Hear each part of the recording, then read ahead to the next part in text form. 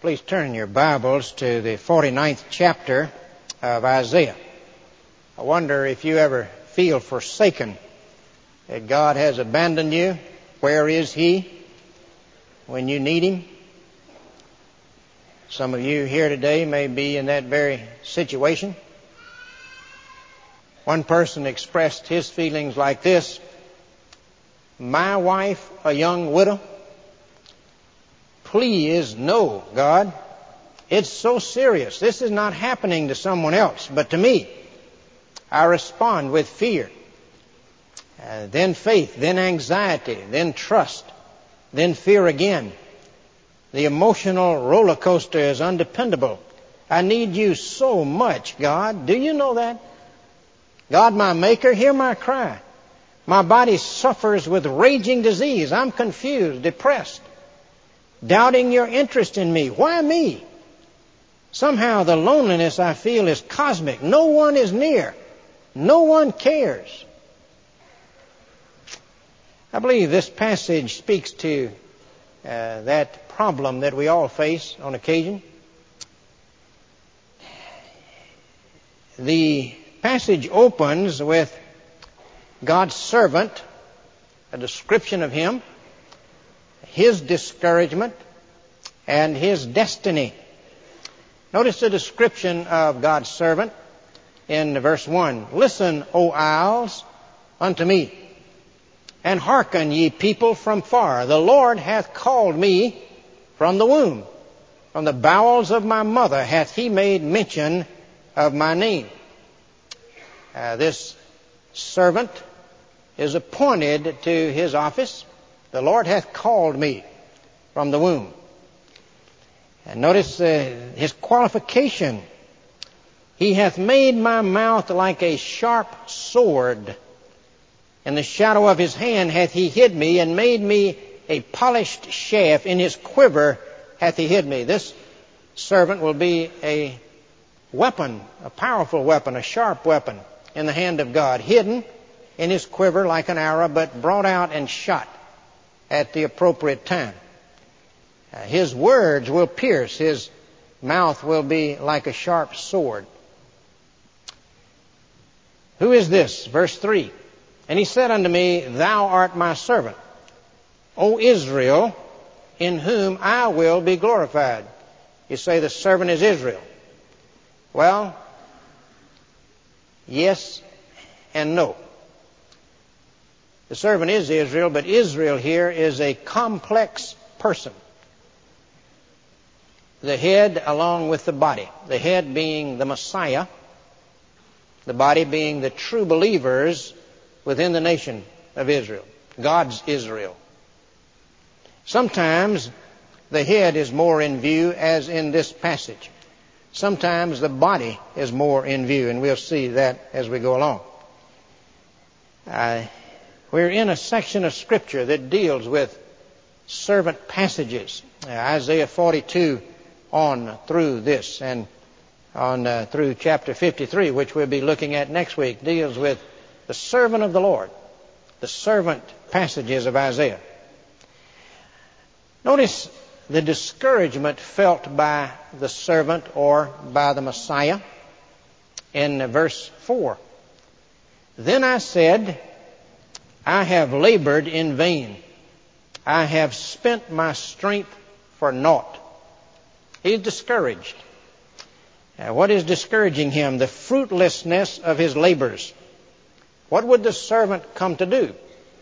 Well, we're told in verse 5, "Now saith the Lord that formed me from the womb to be His servant, to bring Jacob again to Him." One of the missions, one of the aspects of the Messiah's mission would be to call Jacob, or Israel, the nation, to repentance, to bring Jacob again to God. But as we know, when Jesus came, the great majority of the nation didn't respond. And we're told that they wouldn't respond. It says in verse 5 there, "To bring Jacob again to Him, though Israel be not gathered."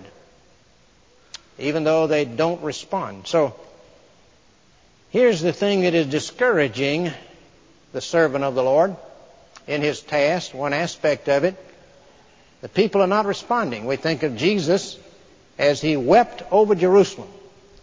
Oh, Jerusalem, Jerusalem, how often would I have gathered you as a hen gathers her chicks, and ye would not. The great majority not responding. It was predicted 700 years ahead that that's what would take place. Even so, it was a discouraging thing when it did take place. And God is faithful to his servant. In verse 4, the last part, yet surely my judgment is with the Lord, and my work with my God. He knows of my work. He assigned me this work. He knew how it would turn out. He is faithful. We see the description of the servant, the discouragement of the servant, the destiny promised to the servant. Would he be effective? Would his ministry affect anyone? Verse 5, though Israel be not gathered, yet shall I be glorious in the eyes of the Lord, and my God shall be my strength. Though unsuccessful with Israel, yet he was destined to be glorious in the eyes of the Lord. He would be a restorer of the remnant in Israel who would turn to the Lord. And verse 6, he said, is it a light thing that thou should be my servant to raise up the tribes of Jacob and to restore the preserved of Israel, the remnant? When Jesus came and carried out his ministry, although the majority of the people rejected him, there were those who responded. His disciples, others, 3,000 on the day of Pentecost, 5,000 a little later, among the Jewish people. A restorer of the preserved of Israel, but notice what else he would do. I will also give thee for a light to the Gentiles, that thou mayest be my salvation unto the end of the earth. His servant would be sent not only to gather the remnant of Israel, but to gather men from all over the world, a light to the Gentiles. And that he has done, and here we sit 2,000 years later, a light to the Gentiles. He would be worshipped and revered by rulers. Verse 7, thus saith the Lord, the Redeemer of Israel and his Holy One, to him whom man despises, to him whom the nation abhorreth, Israel rejecting the servant, kings shall see and arise, princes shall also worship, because the Lord that is faithful and the Holy One of Israel, and he shall choose thee. Although abhorred, there would be a great reversal. He would be rejected, but he would rise from the dead. And his name would be proclaimed around the world, and God would give him a name above every name. That at the name of Jesus, every knee would bow and every tongue confess, ultimately, one day, that he was who he claimed to be. Now, he also is given as a covenant. Verse 8, thus saith the Lord, in an acceptable time I have heard thee, and in a day of salvation have I helped thee. I will preserve thee. I will give thee for a covenant of the people, to establish the earth, to cause to inherit the desolate heritages. Jesus said, this cup is the new covenant in my blood, which is shed for many for the remission of sin. He would establish God's new covenant. He would be a liberator of prisoners. Verse 9, that thou mayest say to the prisoners, go forth. To them that are in darkness, show yourself. A liberator of prisoners. In the latter part of Isaiah here, Isaiah is looking at the future for the nation of Israel, and he is seeing them in captivity in Babylon. They would go into captivity 100 years later from the time he's writing. They'd be there 70 years. But he sees them in that situation, and he predicts that they would be released from captivity. The prisoners would go forth. And so the initial fulfillment of this, in a sense, would be with that liberation from Babylon. But the ultimate fulfillment would be with the liberation Jesus would bring to men and women all over the world. And that's why you find people being drawn from all over the world in this scene here. Christ is the great liberator. Jesus said, "If the Son shall make you free, you shall be free indeed." Every man is born in bondage. Did you notice the questions I asked the parents when I baptized the children? I said, do you acknowledge your child's need of the cleansing blood of the Lord Jesus and the renewing grace of His Holy Spirit? Do you acknowledge that your child needs a change of heart? He's born with a sinful nature. And he needs Christ to renew him by His Holy Spirit. Now, that renewal is effected through the gospel, through the good news. God uses the Word as an instrument to change our hearts, like a living seed planted in our hearts.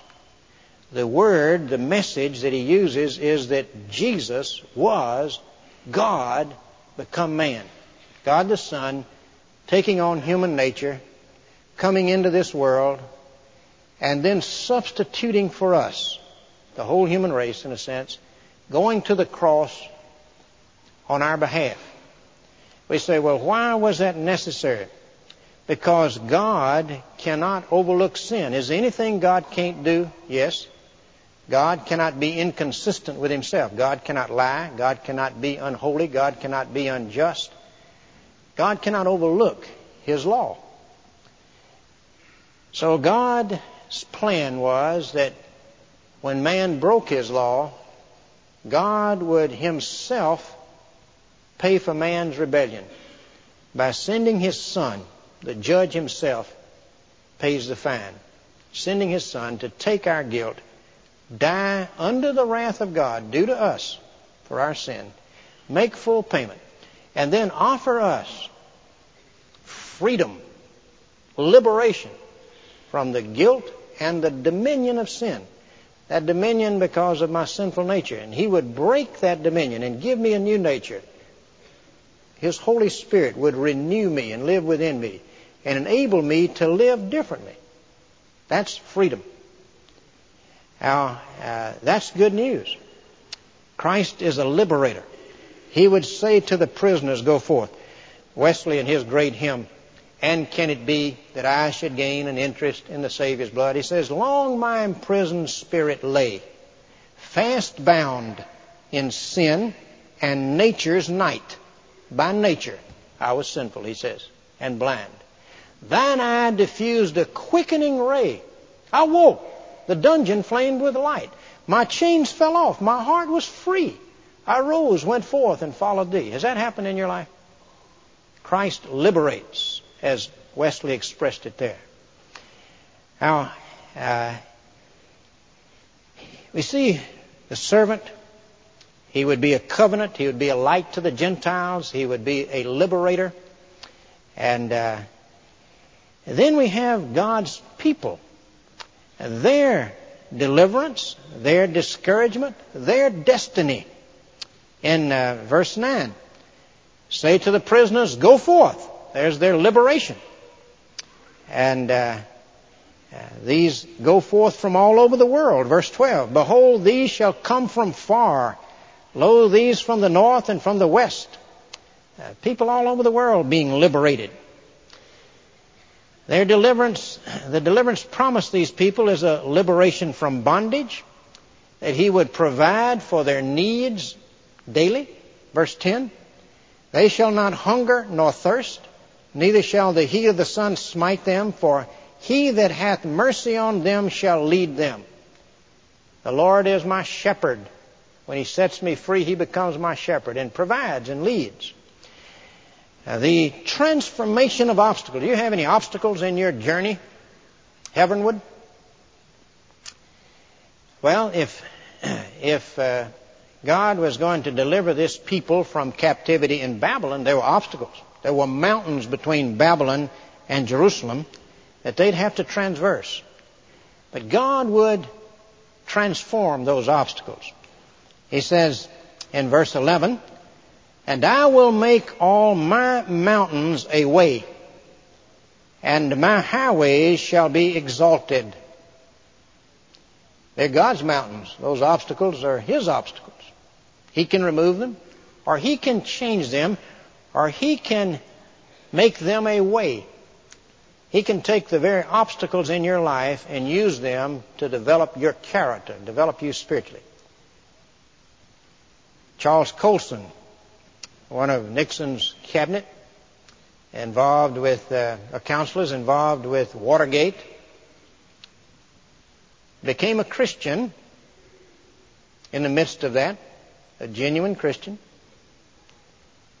but was sent to prison. There's an obstacle. But in prison, as he experienced what it was like to be a prisoner in the United States, the spiritual need of prisoners, when he got out of prison, he was led of God to found Prison Fellowship, a tremendous ministry that's now worldwide, incorporates thousands and thousands and thousands of men and women like yourself as volunteer workers with prisoners. And this mountain became a way. The very obstacle was turned into a stepping stone for Colson. God can do that as He leads and provides. And notice the joy. Verse 13, "Sing, O heavens, and be joyful, O earth, and break forth into singing, O mountains, for the Lord hath comforted His people, and will have mercy on His afflicted." This is the joy that belongs to those liberated people. You know, I ought to get up every morning and say, "Hallelujah! Praise the Lord!" Because I'm liberated. I'm set free. Man, I was doomed. I was headed for hell. I was so blind I didn't even know it. And God opened my blind eyes and broke those chains and gave me a new heart and a new life. I mustn't ever get over that. The joy that belongs to the people of God. The deliverance predicted for the people of God. The discouragement felt by the people of God. Delivered but discouraged. Do you ever feel that way? In verse 14, "But Zion," God's people, "said, The Lord hath forsaken me, and my Lord hath forgotten me." Again, remember that Isaiah is looking ahead and seeing the people of Israel in bondage in Babylon, in captivity in Babylon. How did they feel there in Babylon? And they were discouraged. They said, "The Lord has forgotten us. He's forsaken us." Had He forgotten them? Had He forsaken them? Has He forgotten you? You feel that way? Well, God says no. Verse 15. "Can a woman forget her sucking child, that she should not have compassion on the son of her womb?" Can she? Well, she can. It's not impossible. And you notice what it says. "Yes, they may forget. Yet will I not forget thee." It's impossible for God to forget you. If you're one of His, if you've committed your life to Jesus Christ, it is impossible for God to forget you. This is one of the strongest expressions of God's love in Scripture, and especially in the Old Testament.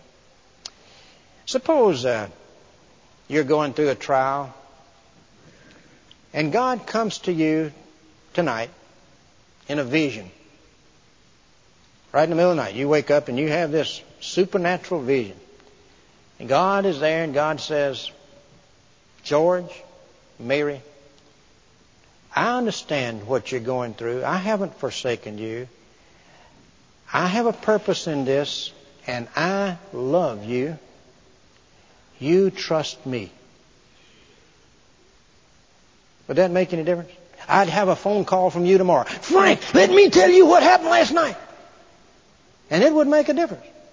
And when it got tougher next week, you'd remember that word from the Lord that you had in that vision. It would make a difference. But that's nothing compared to this statement right here. See, you have that statement already. He has said that about you. Can a woman forget her sucking child, that she should not have compassion on the son of her womb? Yea, they may forget, yet will I not forget thee. Calvin puts it like this. He says, in a word, the prophet describes to us the inconceivable carefulness with which God unceasingly watches over our salvation, that we may be fully convinced that He will never forsake us, though we may be afflicted with great and numerous calamities. He had not forsaken Zion. They'd forsaken Him. And because they were His people and He loved them, He was disciplining them in that captivity. The assurance of His love and His constant presence, or their constant presence before Him. In verse 16, behold, I have graven thee upon the palms of my hands, says God. Thy walls, looking at it now as a city, are continually before me. I've graven thee upon the palms of my hands. That goes back to the practice from generations and centuries of people tattooing things in indelible ink on their bodies, the name of a loved one or the picture of a loved one. Here's God saying, I've put in indelible ink, I've tattooed you on my hands. Those same hands that are dealing with the circumstances around your life. Every time I open my hands, I see your name. What a precious thing. It's like we might say, I've put your picture in a locket and I've placed it over my heart. And I think about you all the time. That's what God's saying here. What a precious thing to say. Now think of who's saying this. This is the Lord. This is the one that Isaiah said earlier. He stretches out the heavens, the universe, like a curtain, like a tent to dwell in. He declares the end from the beginning and from ancient times the things that are not yet done, saying, my counsel shall stand and I will do all my pleasure. This is the Lord who's in charge of everything. And He says, I put your name, Mary, right on my hand. And every time I open my hand, I see your name. It's before me. I love you. I will never forsake you. All that I'm working is for your benefit. You know, you get a grip on that, that'll change your life. It means a whole lot to me that you love me. It means even more that my family loves me. I mean, I can go a long way on that. If nobody else loves me, if my family loves me, I'll just keep slugging it out. But to know that God loves me, my goodness. Look out, world, here I come. I can keep going with that knowledge, no matter what. Little boy asked his daddy, Daddy, how does God love us? His daddy said, Son, with an unconditional love. He said, what does that mean? He said, you know the two fellows that used to live next door to us, two little boys? Yes, Daddy. You remember that little dog they had? Yes. Remember how they'd throw sticks and rocks at him and hit him?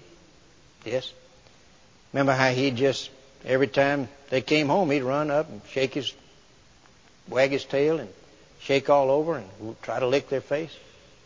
Even though they threw rocks and sticks at him? Yes, Daddy. That's unconditional love, son.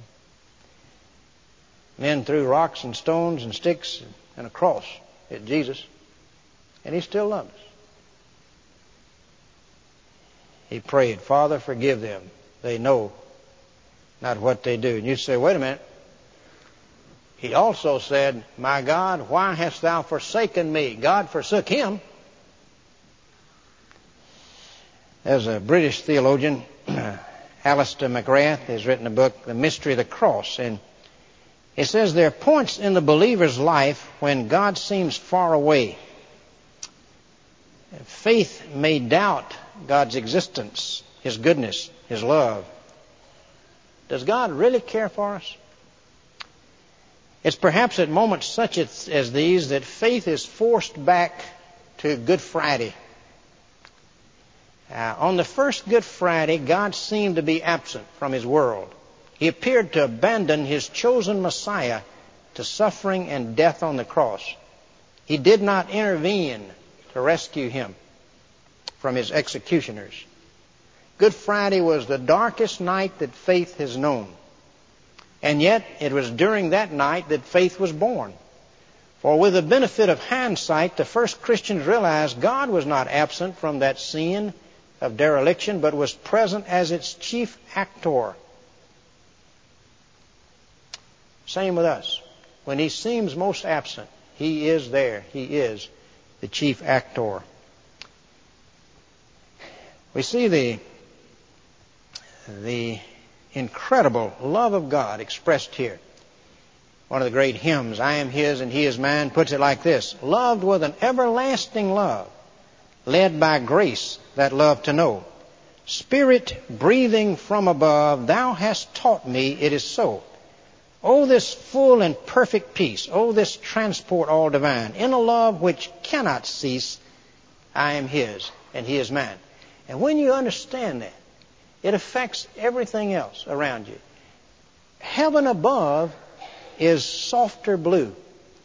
Earth around is sweeter green. Something lives in every hue Christless eyes have never seen. Birds with gladder songs o'erflow. Flowers with deeper beauty shine. Since I know as now I know, I am His and He is mine. Well, we have the deliverance of the people of God, the discouragement, and God's answer to that. And then the destiny promised to the people of God. In verse 17, Thy children shall make haste. Here's Zion, God's people's children, coming from all around the world to be a part of God's true people. Thy children shall make haste. Verse 18, Lift up thine eyes round about, and behold, all these gather themselves together and come to thee. Nations, people from all around the world, coming to be a part of God's Zion. And her wasters, those that destroy her, departing. Verse 17, They that make thee waste shall go forth of thee. So here's this great enlargement of the people of God that's promised. The city will be too narrow, looking at Zion as a city. Verse 19 says, The land shall be too narrow by reason of the inhabitants. In verse 20, the place is too strait for me. Give me place. This is what the sons of Zion will say. Where do these come from? In verse 21, Thou shalt say in thine heart, Who hath begotten me these children, seeing I have lost my children? And verse 22, Thus saith the Lord, Behold, I will lift up my hand to the Gentiles. I will bring these to you. And I will set up my standard to the people. They shall bring thy sons in their arms, and thy daughters shall be carried upon their shoulders. We had children being brought this morning in arms, and people coming all around the world to Jesus Christ. The church, God's people, will be exalted. Verse 23, Kings shall be thy nursing fathers, and queens thy nursing mothers. They shall bow down to thee, and their faces toward the earth, and lick up the dust of thy feet, and thou shalt know that I am the Lord. That's too good to be true, isn't it? Verse 24, Shall the prey be taken from the mighty, or the lawful captive delivered? You can imagine Zion in captivity in Babylon saying, Those sound great, but will it really happen? And God says in verse 25, Thus saith the Lord, Even the captives of the mighty shall be taken away, and the prey of the terrible shall be delivered. For I will contend with him that contendeth with thee, and I will save thy children. I will feed them that oppress thee with their own flesh. And all flesh shall know that I, the Lord, am thy Savior and thy Redeemer, the mighty one of Jacob. Well, Christian, God has not forsaken you. He may seem to be absent, but He has not. Someone's written a poem, O Lord, Shall I believe that you no longer walk with me because my feelings race the tide to change upon the sea? Shall I refuse to trust your word, abide within your care, if I'm unable in a day to feel your presence there? Or shall I think you love me less if I can't touch your hand when sometimes I'm seized with fear and just don't understand? What tragedy, Lord, in this life to never realize you are a God who changes not, though feelings fall and rise. For never did you promise me your breath upon my face, that I might sense that you were near in every single place. Instead, you said you would not leave, forsaken I'd not be. So all that changes when I doubt are thoughts inside of me. Oh Lord, I'm thankful now to see my faith cannot be real until it stands upon your word and not the way I feel. I am not forsaken. You are not forsaken. And these glorious promises belong to the people of God. God says, can a woman forget her sucking child? She may. I will not forget thee or forsake thee. I've graven thee on the palms of my hands. Your walls are continually before me. Mary, your name is there. John, your name is there. And I will not forsake you. It's tremendous. How should we respond? God, if you've graven me on the palms of your hands, I'll engrave you on the palms of my hands. I will serve you till the day I die with all that I have. That's the proper response. James I. Packer in his book, Knowing God, excellent book, talks about the proper response. Is it true that God loves me? So why do I ever grumble and show discontent and resentment at the circumstances in which He's placed me? Why am I ever distrustful, depressed, or fearful? Why do I ever allow myself to grow cool, formal, and half-hearted in the service of God? Why do I ever allow my loyalties to be divided so that God doesn't have all my heart? Of course, if you're not a Christian, God says to you, I love you. I've proven my love for you. I sent my Son. Won't you accept my love and return my love? Let us pray. As our hearts are bowed, if you're a Christian and you have been wondering about God's dealings with you, feeling forsaken, just see your name engraved on the palms of His hands and hear His voice say, I will never forsake you. I love you. Your name, John, Mary, is written constantly before me. Trust me. And if you've never responded to His love, do that in your heart. Just open up your heart and pray. Lord Jesus, thank you for that love that I've spurned and haven't responded to. And I do trust you as my Savior, and I surrender to you as my Master. Come into my life. Amen.